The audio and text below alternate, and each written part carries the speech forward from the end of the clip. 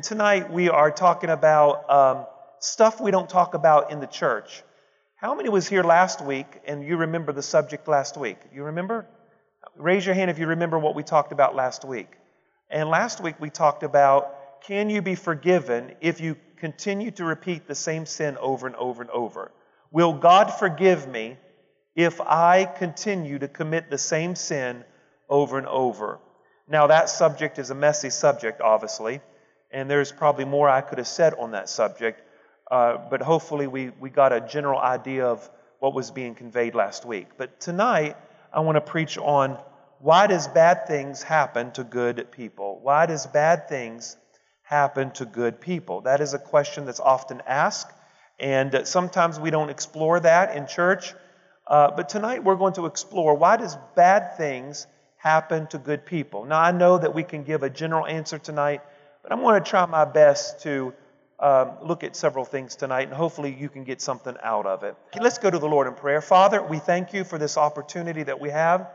We thank you, Lord, that you are good and great. We pray, Lord, that as we open your word, that your word would go forth in power, your word would go forth in boldness, and everything that we hear and say, let it be transformative. I pray that we would be faithful, and not only faithful, but we would be fruitful. And everyone shouted a great big amen. All right, why does bad things happen to good people? Well, if you go to Psalm 44, verse 23, Psalm 44 and verse number 23, listen to what David says here. It's interesting. Psalm 44 and verse 23 and 24. Psalm chapter 44, beginning with verse 23. Are you there? He says, awake. Why do you sleep, O Lord? Arise, do not cast us off forever. Why do you hide your face and forget our affliction and oppression? Why do you forget our affliction and oppression?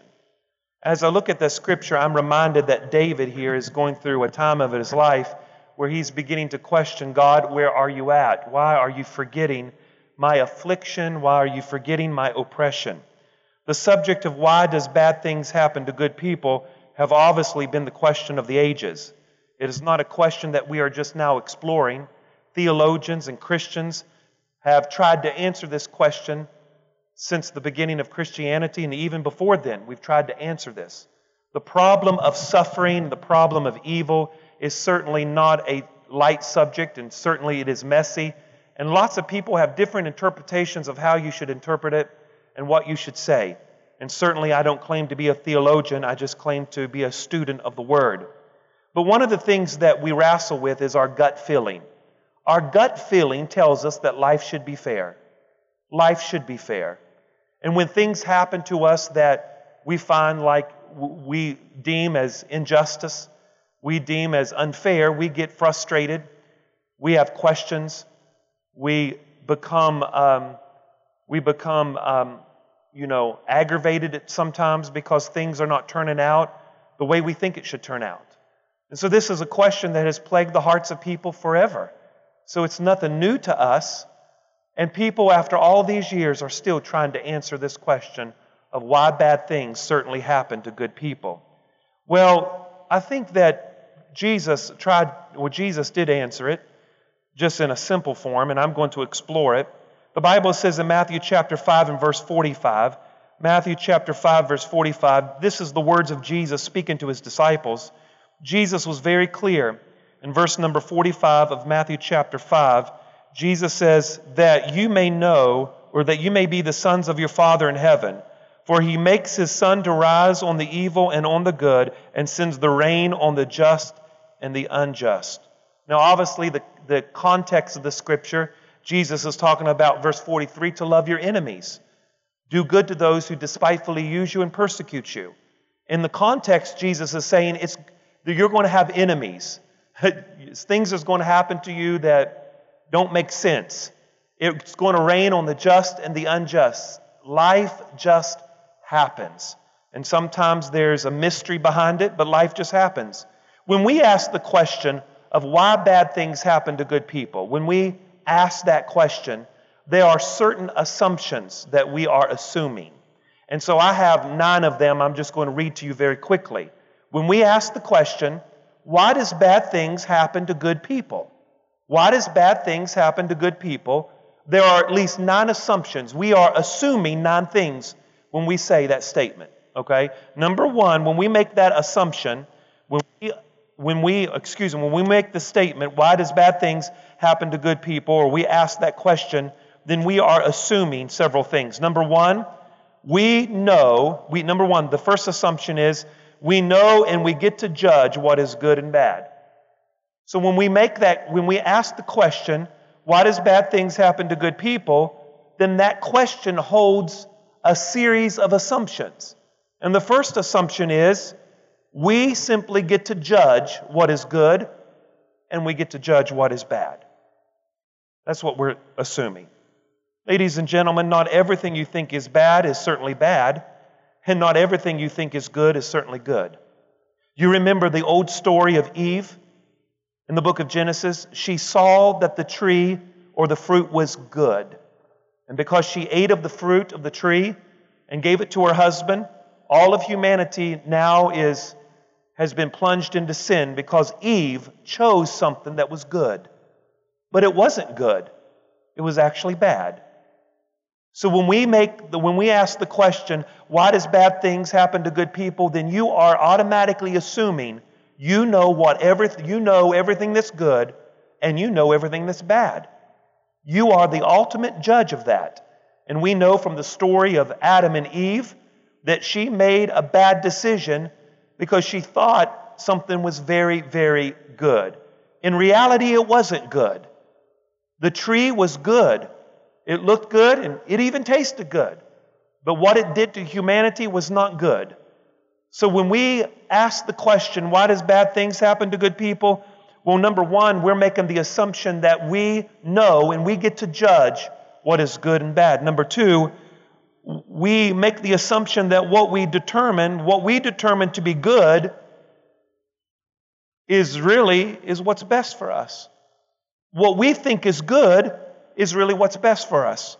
So you rationalize what you think is good, and then you deem that is the best for you. That's the assumption that we are making.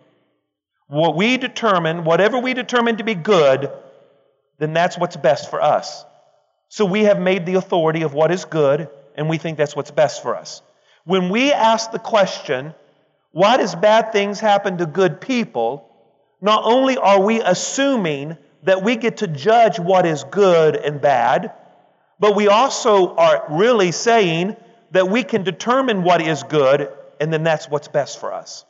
Number 3, the third assumption is we decide what is bad. What we decide is bad can't necessarily be good for us. So if we decide something that is bad, then it can't be good for us. So when we ask the question, why does bad things happen to good people? We are making the assumption that what we decide, what we say is bad, cannot be good for us. Y'all with me tonight? I know it's kind of like these assumptions, it's kind of like you got to say it a few times to sink in, don't you? So just let it sink in. What we decide is bad can't be good for us. So that's the third assumption. Number 4, when we ask the question, why does bad things happen to good people? We are assuming a series of things. One of the things that we assume is, number 4, there's a reason and there is a purpose indicated by why for the good and the bad for the things that happen in our life. That also implies that we believe in existence of a higher power or that we believe in God. It's interesting, people who don't believe in God is bumfuzzled over why bad things happen to good people.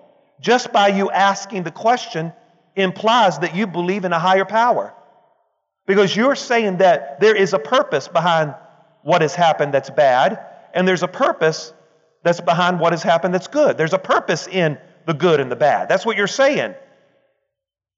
So that's another assumption. Number 5, if we can't think of anything good, if we can't think of any good reasons for God allowing something bad to happen, then there aren't any good reasons for allowing it. If we can't think of any good reasons for God allowing something bad to happen, then there isn't any good reason for Him allowing it to happen.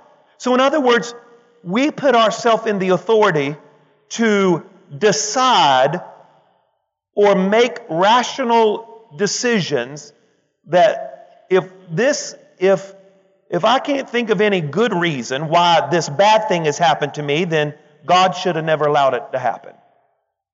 Number 6, we are assuming that there are good people.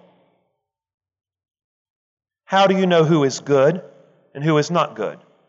The Bible says that the prophet Jeremiah wrestled with the same question, and the word of the Lord came to Jeremiah. And the word of the Lord said that the heart is wicked above everything else.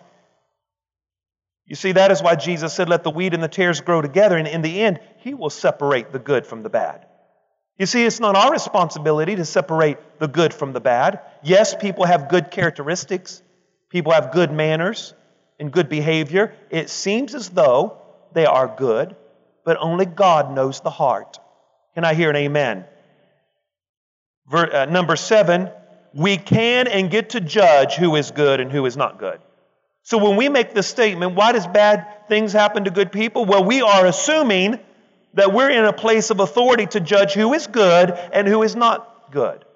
Ladies and gentlemen, I have found in my pastorate people who I internally thought were not good turned out to be very good. And people who I thought was really good, in the end, they didn't turn out as what I had expected. I have found that let God take care of that. Amen? Let God separate that. God knows the heart. And so when we ask the question, why does bad things happen to good people? It implies that we are a judge to determine who is good and who is not good. Number 8, we are also implying that I am one of the good persons. That's what we're saying. Why does bad things happen to good people? When in essence, we're assuming I'm one of the good people. I'm a good person. I'm a good person. How dare anything bad happen to me? You know, can I say this? Can Pastor Josh say something? It's interesting to me, Bishop, that we are the lawbreakers, but yet we want somebody else to pay for the crime. And we are bold enough to request that somebody pay for the crime when in essence Scripture says we are all guilty. That is why it's dangerous for us to point a finger and not forgive someone when in essence we're all guilty and we've all been forgiven. Oh, somebody say amen. You see where pride comes into this? Won't forgive people, pointing your finger at people, accusing people. Do you know the Greek word, listen to Pastor Josh, the Greek word for the word devil, not only does it mean it's diablos, which means to throw, and how many would agree that the enemy does throw things at the battlefield of our mind or the playground of our mind? But also the second word for diablos, and there's several, he's the accuser, that's what it also means, accuser. But another word is to scatter. And that's what the enemy does. He likes to scatter God's people. And that is why when we gather in the name of the Lord, in the spirit and the bond of peace, there is the presence of the Lord. But when the church is scattered, I promise you there's a demonic force at work. Can I hear an amen? So anytime there's a scattering, anytime there's a split, if it's not due because of ethics or sin or immorality, then we got to question what power is working behind this. What is bringing the scatter? Well, what is causing people to scatter? Because certainly that is not what God had intended. He intended for His people to be gathered together. So when we ask the question, why does bad things happen to good people? We're obviously saying, I'm the good person. And number 9, we are saying, I am the good person and I deserve what is good. I deserve what is good. Not my neighbor. I don't know about them, but I deserve what is good. Why does bad things happen to good people? We're making the assumption that I deserve all the time what is good. What is good. So these are the assumptions that we make when we ask the question, why does bad things happen to good people? It implies a series of assumptions. Number one, let's review them quick. Number one, we know and we get to judge what is good and bad. Number two, what we determine to be good is really what's best for us. What we determine to be good. Did you hear what Pastor Josh just said? What we determine is good. Whatever we determine is good, that's what we think is best for us. It goes back to, is Jesus your master? Does he get to determine what's best for you? Or do you determine what's best for you? I can't believe I'm going through this trial. Is Jesus your master? Does he direct your steps? Or are you determine what's best for you?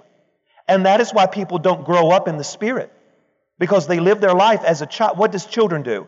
They determine what's best for them. And that's what, am I right about it?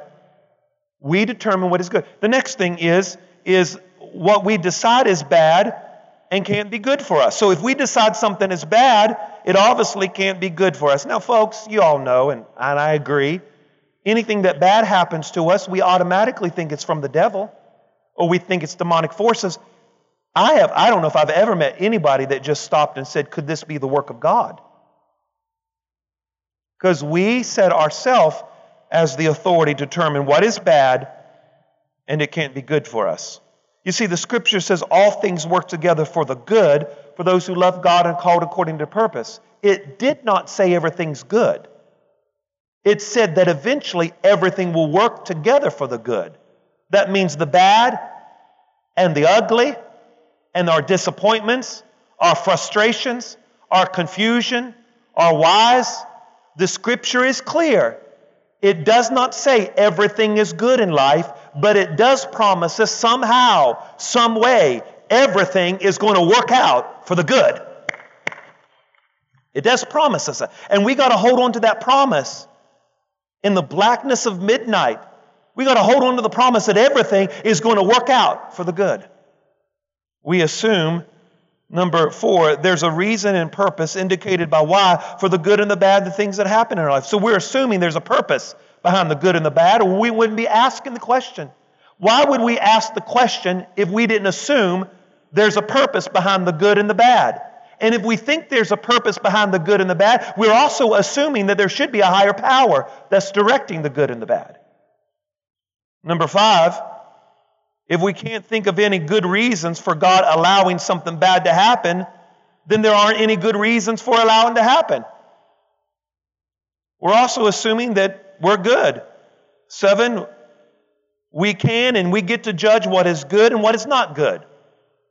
We're also assuming that I am one of the good people. I'm a good person. We're also assuming that I deserve what is best. You see, ladies and gentlemen, we know, and all of you have been in church much longer, some of you, than I've been alive. You know that the world is corrupt. And because of what Adam and Eve did in the garden, sin had corrupted the world. Sin has not only corrupted the world, it has corrupted and infiltrated the human race. We do not have a porn problem or a gun problem or an alcoholism. We have a sin problem. That's the issue. That's a sin problem. And so why does bad things happen to good people? You know, if we ask that question, we also can ask other questions. Why does good things happen to bad people? Why does good things happen to bad people? Because that happens. Good things do happen to bad people. Well, why should I even expect any good at all? So what gives us the authority to expect any good at all? Where do we get that information that we should have any good? Now, I'm not trying to down your faith. That's not. I just want you to think tonight. That's all I'm trying to do. I want you to think. I'm not trying to down your faith or make you feel like, listen, boy, we're just all in corruption and there's no hope. That's not what I'm saying. I just want you to think about it because I'm going to get to the meat of it in just a minute. We all have questions of, Why did God allow this child to die? I prayed for my mother and she died. Why did a good godly family have to watch their baby die of cancer? Why did my husband have to die in a car accident? Why is it after I prayed for someone to be healed, they died, but yet they love Jesus? These are questions that plague our mind. I don't think that we have a problem understanding that there is sin in the world. I think as Christians we know that. And I think that we understand that there is corruption not only in humanity, but also it has affected the world. But I think where it gets us is it's that question. That's what gets us. That question. But Pastor, I understand there's sin in the world, but I don't understand how that mother and father loved God so much and their baby died. We understand there's sin in the world. We understand there's corruption. We even understand we must be saved. But what really boggles our mind is those particular questions that we bring up. How can that little girl who went to church be molested? How does that happen? I understand there's sin in the world, but what really frustrates us and what really causes us to scratch our head is those. It's that question and that little question. And it seems like we could never, ever reconcile a good God and yet innocent little girls and little boys being mistreated. How does that work? And no matter how big your Bible is tonight and how spiritual you are, we have those questions. It plagues our mind. You see, ladies and gentlemen, the world is broken. The world is broken, and sin is like a virus. It has corrupted everyone and everything. All of us and all of nature. Nothing is as it should be, and nothing is as it was made to be, and nothing is as it will be. That's what we have to understand, that sin has corrupted everyone and everything. It's corrupted everything. It's corrupted everyone, everything. It's all of us and all of nature. Nothing is as it should be. Nothing is as it was made to be. And nothing is as it will be. No matter how hard we try, nothing is as it should be. It's the law of thermodynamics. The second law of the law of thermodynamics states that everything is going downhill. Everything. Nature, our health. How many knows we're getting older? Everything is going. That's why people get things pulled up and tucked up. Because the law of thermodynamics has been real good to you, baby. It's just everything is going downhill.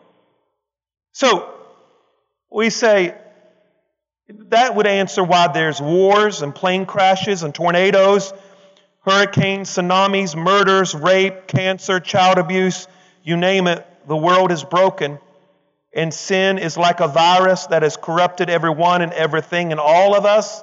And all of nature has been affected by it. Nothing is as it should be. Nothing is as it was made to be, because it was made perfect. And nothing is as it will be. You know why there's a desire in you to be perfect, and yet you can never attain it? Because you were made to be perfect, and sin has corrupted it. But there's always that desire. I want to be perfect. I want to make straight A's. I want to look right. We always want to strive to be perfect in everything. Some of us is more OCD than others, but you get the point. Because we were made to be perfect. But because of sin, we've been corrupted. The image of God has been marred. You see, and to help us understand this, we're going to explore 4 things. Number 1, we're going to explore what the answer isn't. What the answer isn't. Okay? Why does bad things happen to good people? Well, number one, what the answer isn't. The answer isn't God is too weak to stop it. That's not the answer. The answer isn't that God is too weak that He can't stop what's going on in the world. The answer isn't that God doesn't care. Because we know that in the Bible, there is multiple stories of God's compassion and love demonstrated to humanity. So it isn't that God is too weak or that He doesn't care. Scripture is clear, and Scripture is the written revelation that we have. This is what we have about God. And what we have about God reveals to us that certainly God is not too weak to stop it, because we know that in Scripture God has intervened in places in history. He's performed miracles, and sometimes I feel as though we deem things as miracles that's probably really not miracles. I hate to say that. I believe in miracles. I believe in the power of God. I believe in the supernatural working of the Holy Spirit. But sometimes we throw words around that I'm not sure if we understand. Because a miracle really reverses the laws of nature. That's what a miracle does. It reverses the laws of nature. When Jesus walked on the water, He reversed the law of nature. Nature and gravity says He should have sunk right in the water, but a miracle was He reversed it and walked on top of it. Lazarus died, but He reversed nature. He died, He reversed it, and brought him back to life. Y'all with me tonight? Is this all right? Now, I believe God can do those things, and I pray He does those things. And I want God to do those things. But why does bad things happen to good people? Well, it isn't because God's too weak to stop it, and it isn't because God doesn't care. God is all-powerful. He can if He wants to. Number two, let's explore the question of what the answer might be. What the answer might be. Why does bad things happen to good people? Well, might. The answer could be, it could be because suffering awakens us to God. Now, we don't like to hear that, but I think it's true and think Scripture points that out, that suffering has a way of waking us up to God Himself. And number two, suffering can protect us and can prepare us. You take your little child to the doctor, and they're going to stick a needle in their arm for their yearly shots. That child is suffering, but they do not comprehend that the suffering is actually going to protect them and prepare them for the future. And sometimes we have this image of suffering as though it cannot be God's will, and God would never cause us to ever suffer. But suffering awakens us to God, because suffering can protect us and prepare us to God. C.S. Lewis said it like this. I love it. C.S. Lewis said that God whispers to us in our pleasures. He speaks to us in our conscience, but shouts in our pain. It is His megaphone to arouse a deaf world. Sometimes it is in our pain that He is shouting to us. And yet we set ourselves as the authority that if it hurts, it's not God's will. If it inconveniences me, or if I'm uncomfortable, it cannot be God's will. But I believe it's possible that God could shout in our pain. You see, suffering reminds us that we don't have all the strength that we need. Suffering tells us, Pastor Larry, that we don't have the ability and we don't have the confidence to rule our own life. And suffering teaches us that we can't save ourselves. That's what suffering does. It brings us to a place where we know that we cannot save ourselves, and we don't have the confidence, and we don't have the ability to do anything about it. Martin Luther, the great reformer of the Protestant Reformation, he says that people become nothing through suffering. People become nothing through suffering. He then goes on to say, it is God's nature to make something out of nothing. Hence, the one who is not yet nothing, out of him God cannot make anything. Sometimes suffering teaches us that you don't have what it takes. Your money can't save you. Your intellectual reasoning and your degrees on the wall cannot save you in the end. Suffering has a way of bringing us down a notch so that we know that God is the master. God is the controller. God is the sovereign Lord. Now, is that the answer? I didn't say that was the answer. I said it could be the answer. The answer might be that suffering awakens us to God. That suffering can protect us and prepare us. I'm not saying that this is the answer. I'm saying it could be. I think it's something that we should ponder. I think it's something that we should think about. I think it's something that we should meditate upon. I'm not sure if it's the right answer, but I think that you should think about it. How many would raise your hand and say, I think it's worthy to think about it? I think it's worthy. You see, faith grows out of the soil of adversity. Faith grows out of the soil of adversity. You see, number one, what the answer isn't. Why does bad things happen to good people? Or what the answer isn't. God isn't too weak to stop it. And it isn't because God doesn't care, because we know He does care. So what the answer isn't. Number two, what the answer might be. The answer might be because suffering awakens us to God, or because suffering can protect us and prepare us. Thirdly, what the final answer will be. What the final answer will be. What do you mean, Pastor Josh? Well, the scripture is clear in Psalm 97 and verse number 2. Psalm 97 and verse number 2. He says, clouds and darkness surround him. Speaking of the Lord, and righteousness and justice are the foundation of His throne. David was clear that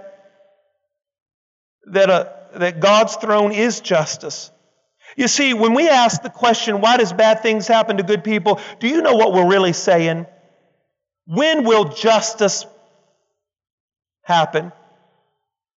When will God settle the accounts? When will good people get what they deserve and bad people get what they deserve? That's what we're really saying.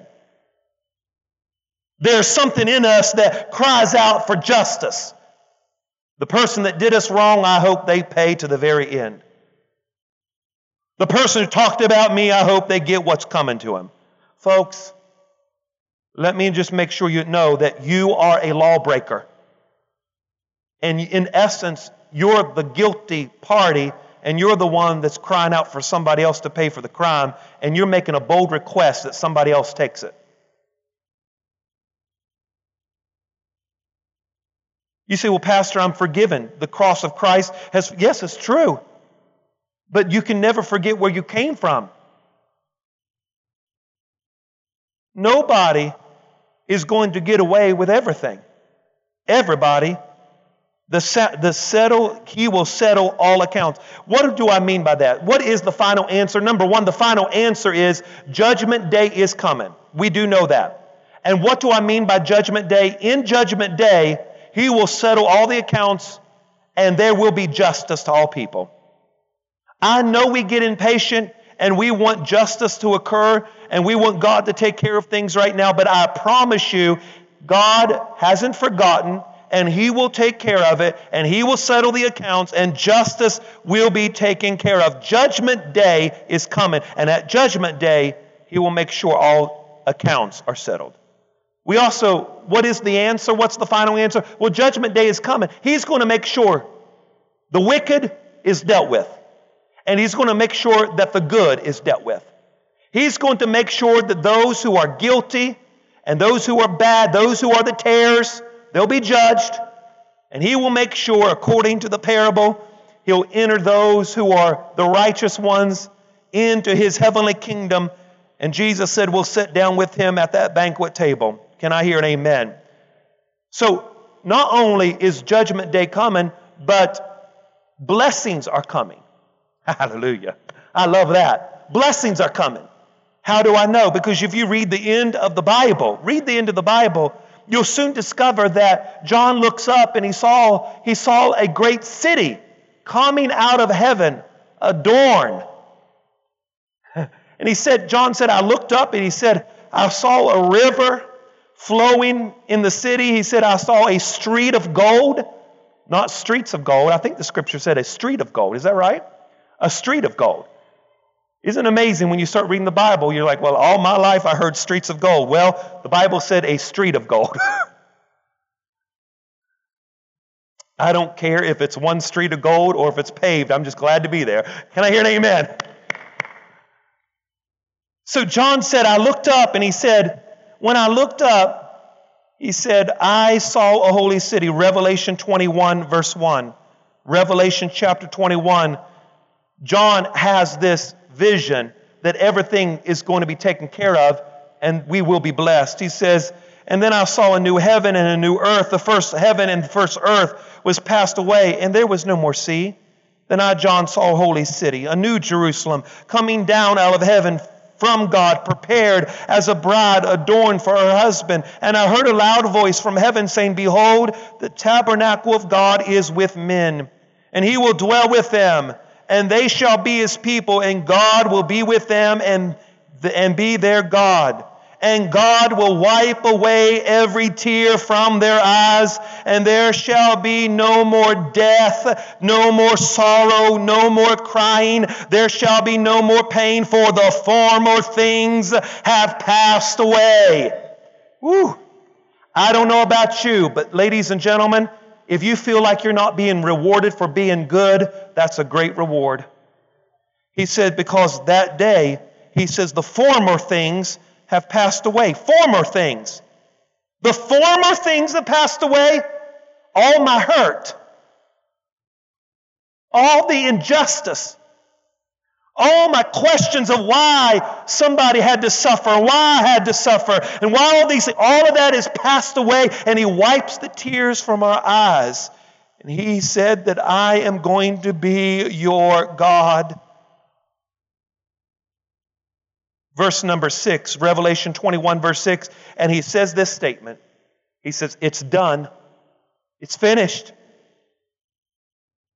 Ladies and gentlemen, what the final answer will be? The final answer will be there's a judgment day coming. He will settle all of the accounts. He will take care of the wicked. He will take care of the righteous. But also, the final answer will be that if you are righteous, you're going to get blessed. Well, somebody should just get happy right there. You're going to get blessed. You're going to get blessed for it. Not only will you be blessed, you'll be blessed with him. Lastly, Romans chapter 8, verse 18. He says, Romans 8, verse 18, Paul says, for I consider that the sufferings of this present time are not worthy to be compared with the glory which shall be revealed in us. Hallelujah. He said, it's all this suffering I'm going through. Paul had to suffer. He said, all this suffering I'm going through in this present time, right now. He said, it doesn't even compare to the glory that's going to happen. Hallelujah. You know what's going to happen when we get there, Bishop, and we make a transition from this life to that life, and we open our eyes, we close our eyes here and open our eyes there. We're going to say it's worth it. It was worth every battle. It was worth every pain. It was worth every heartache. It was worth every misfortune and adverse condition. It was worth all the nights I had to stay up praying. It was worth all the nights I had to take Rolaids. Come on, somebody. It was worth it after all. And you've got to remind yourself, Jesus looked to the glory. How did he endure the cross? He endured the cross. He endured the suffering because he looked to the glory that was set before him. How do you endure the suffering? It's a mystery. We don't have all the answers, but I do know there's judgment day, and I know that we're going to be blessed, and God's going to take care of the righteous, and we got to keep our eyes upon the thing that shall come. Hallelujah. I said hallelujah. So lastly, who the answer is? You all know it's Jesus. Jesus, who took the worst pain and evil that could ever be imagined, and God put sin upon His Son.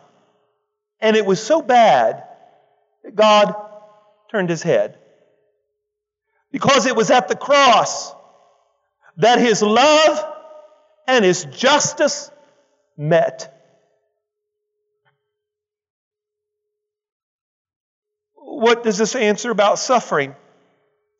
He took the penalty. He took our payment. He took our punishment. But that does not mean that we will not experience the effects of sin. Oh, we're delivered from the penalty to come. We're delivered from the punishment to come. We're delivered from it. We are now children of God. We have been translated from the kingdom of darkness into the kingdom of light. We were aliens. We were outside of the commonwealth of Israel, but now we have been brought into the family of God. Did you hear me, ladies and gentlemen? We're with Him now. He took away our punishment. He took away our penalty. We don't have to stand at the judgment court any longer. We're not going to be judged for our sin in eternity because He judged it and He took His penalty and He saved us and redeemed us. But as we live here, listen to Pastor Josh, sin has corrupted everything, including nature and everything around us, including our bodies. And we've got to deal with the effects of sin, but we've been delivered from the penalty and the payment of sin. Can I hear an amen? And so that is why, as Christians, you've got to grow and be sanctified. So the question is can I be sanctified in my suffering? Yes. You can. You can use your suffering and your trials and tribulation and allow God to use it to take you to where you need to be. Is there occasions in the Bible where there is a demonic attack against you? Yes. But you'll notice that is only a few times in Scripture. He does have a kingdom, principalities, powers, rulers of darkness of this world. We are engaged in a spiritual warfare. That is true. And the enemy does fight. There is a battle going on. But at the same, we fight against the world, the system of thinking, the flesh, and the devil. We're engaged in a warfare. And we can't escape what sin has done to our nature and to humanity. You see, Paul said that the very nature is groaning for that great day. You see, that's what salvation is, folks. I was saved. I am being saved. And I shall be saved. See what I'm saying? It's salvation is not just I come to the altar and confess some sin and let a preacher put oil on my head and speak in a few tongues. That's a part of it. At salvation, you are delivered from the penalty of the wrath to come. You are saved from future condemnation. You are delivered from the penalty of sin.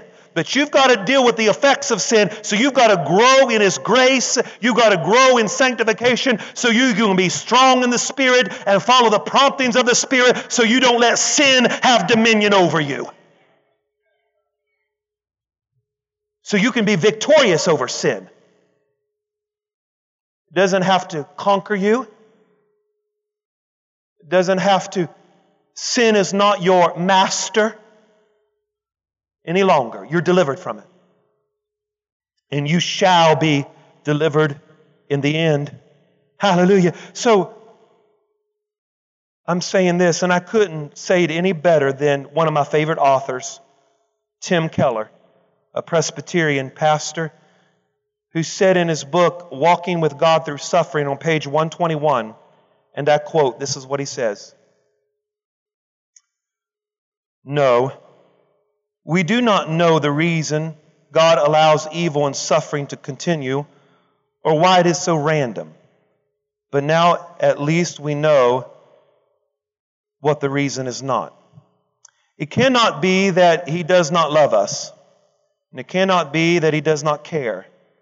He is so committed to our ultimate happiness that He is willing to plunge into the greatest depths of suffering Himself. He does understand us. He has been there. He assures us that He has a plan to eventually wipe away every tear. Someone might say, but that's only half an answer to the question. Why? Yes, but it is the half that we need.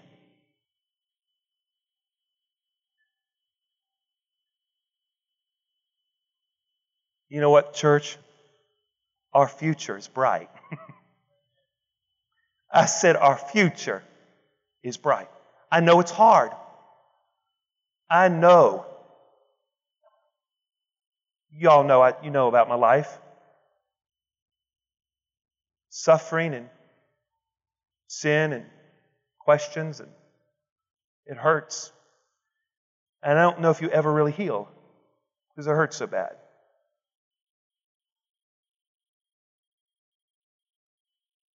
But you got to change your perception. There are good days ahead.